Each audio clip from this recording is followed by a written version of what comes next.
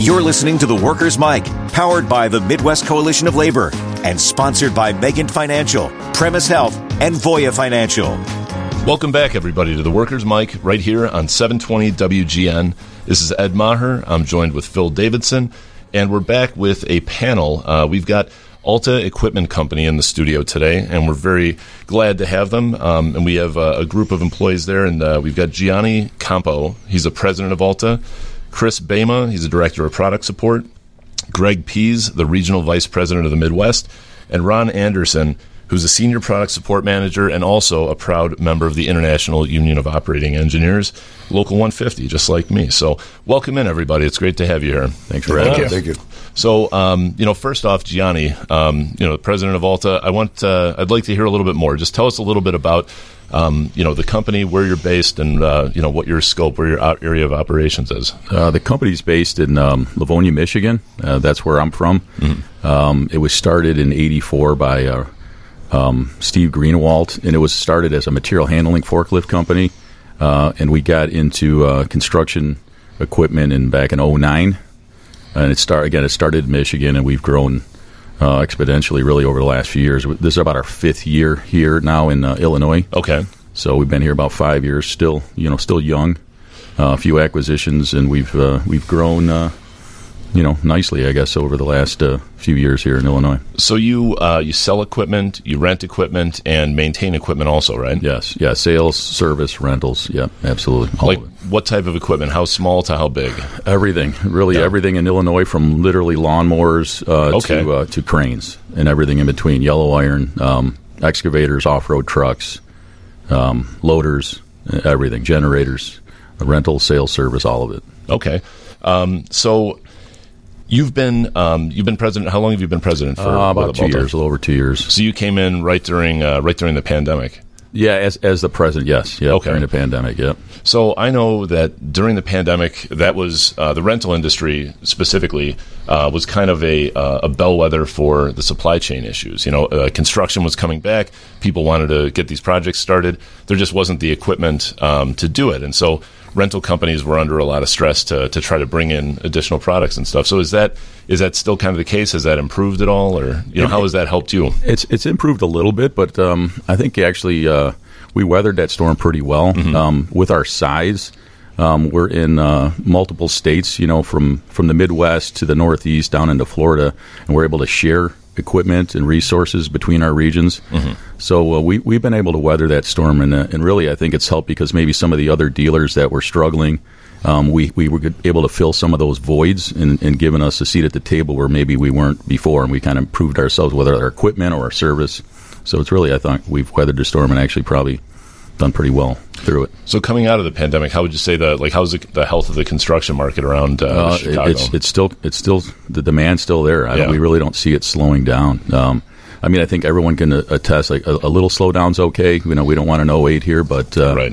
But the demand's still strong, no doubt about it.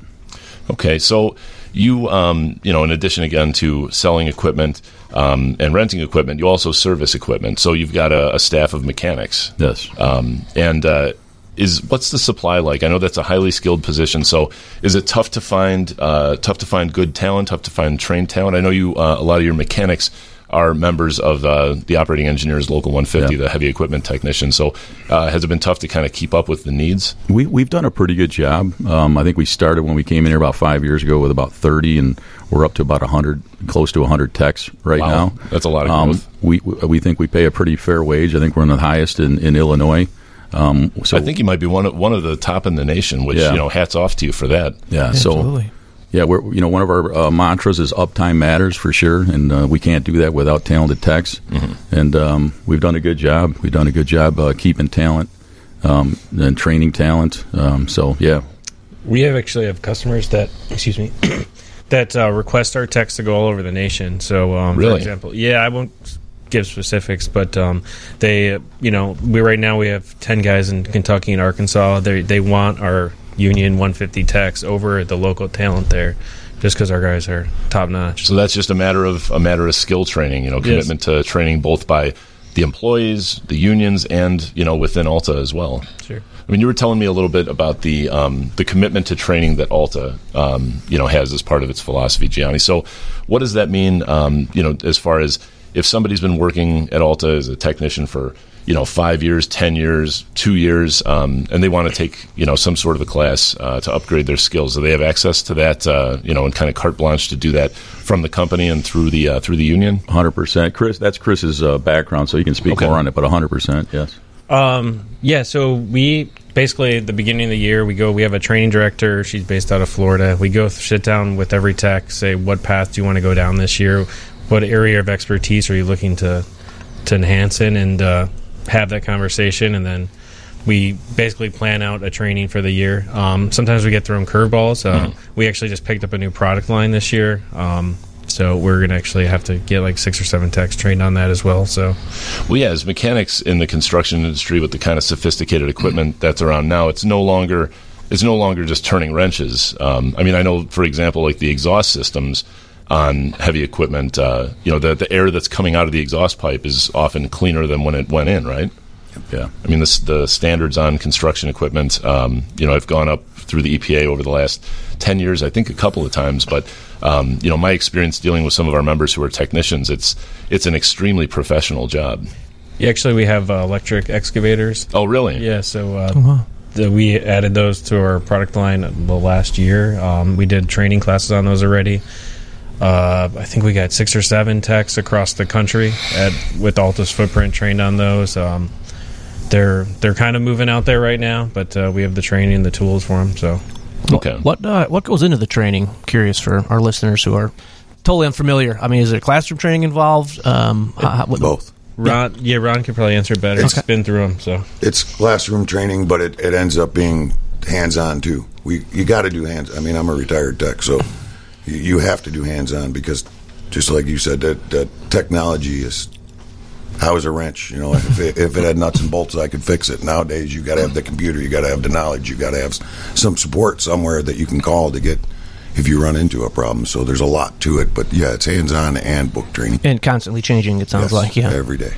Well, I can say for the apprenticeship program at Local 150, we run a number of different apprenticeship programs from heavy equipment operator to drillers to material inspectors and heavy equipment technicians, and due to just the massive demand for the apprenticeship program for operating equipment, that's only open for 1 month of the year typically. But the heavy equipment technicians is open all the time because there's such a need for it, and there are not enough people out there, getting into these programs. So if somebody graduates who's motivated and has a lot of skill and is talented, I'm sure you guys. I see you nodding your heads. We want them. You want to keep them. Vocational skill. I have 4 kids myself, so I know what the college costs are. Right. And you start talking about ROI, but if no joke. You want to put your head down and go to work, you got great benefits, you get great pay, and we consider ourselves a pretty good organization to work for. So you can start in our company, really sweeping the floor and become a tech. You could become, director of service. The sky's the limit, so we love to hire, train, and hire within and promote from within. So, yeah, it's a great living. We all hear it, but, whether it's a tech, whether it's an electrician, whether it's a carpenter, the skilled trades are where it's at, and there's certainly a demand for it. Well, here at the Workers, Mike, we couldn't agree more with you on that. We talk about that a lot. It's a career option that a lot of people are not exposed to. Whether it's high school guidance counselors not knowing that it's an option, or parents not having a whole lot of experience in construction, not passing that on. But it's a hidden gem. Actually, Ron and I both. Obviously, Ron was a tech. I was also a tech with Alta for 2010, and like Gianni said, sky's the limit for advancement here. So and Gianni, you started off. You were an operating engineer at a local 324 in Michigan, right? Yeah, I started up. My father and uncle had a construction company, small paving contractor, but grew up really around equipment on a dozer when I was 5 years old. So grew up on equipment, truck driving, concrete finishing. So yeah, I know the industry very well. So I get it. And I guess I try to be, I think I'm more relatable to whether it's a tech or even a customer. You kind of been there, done that. Right. I understand the sense of urgency. We all understand the sense of urgency, and that uptime matters. And that's our mantra within Alta, is really to take care of the customer and build those relationships. And customers for life is one of our guiding principles. Yeah, and you get there from doing the things, and product support leads the way 100%. Well, I think anybody who's ever worked in construction has at some point been approached by somebody with a clipboard who has no idea what they do, but is, determined to tell them how to do it better.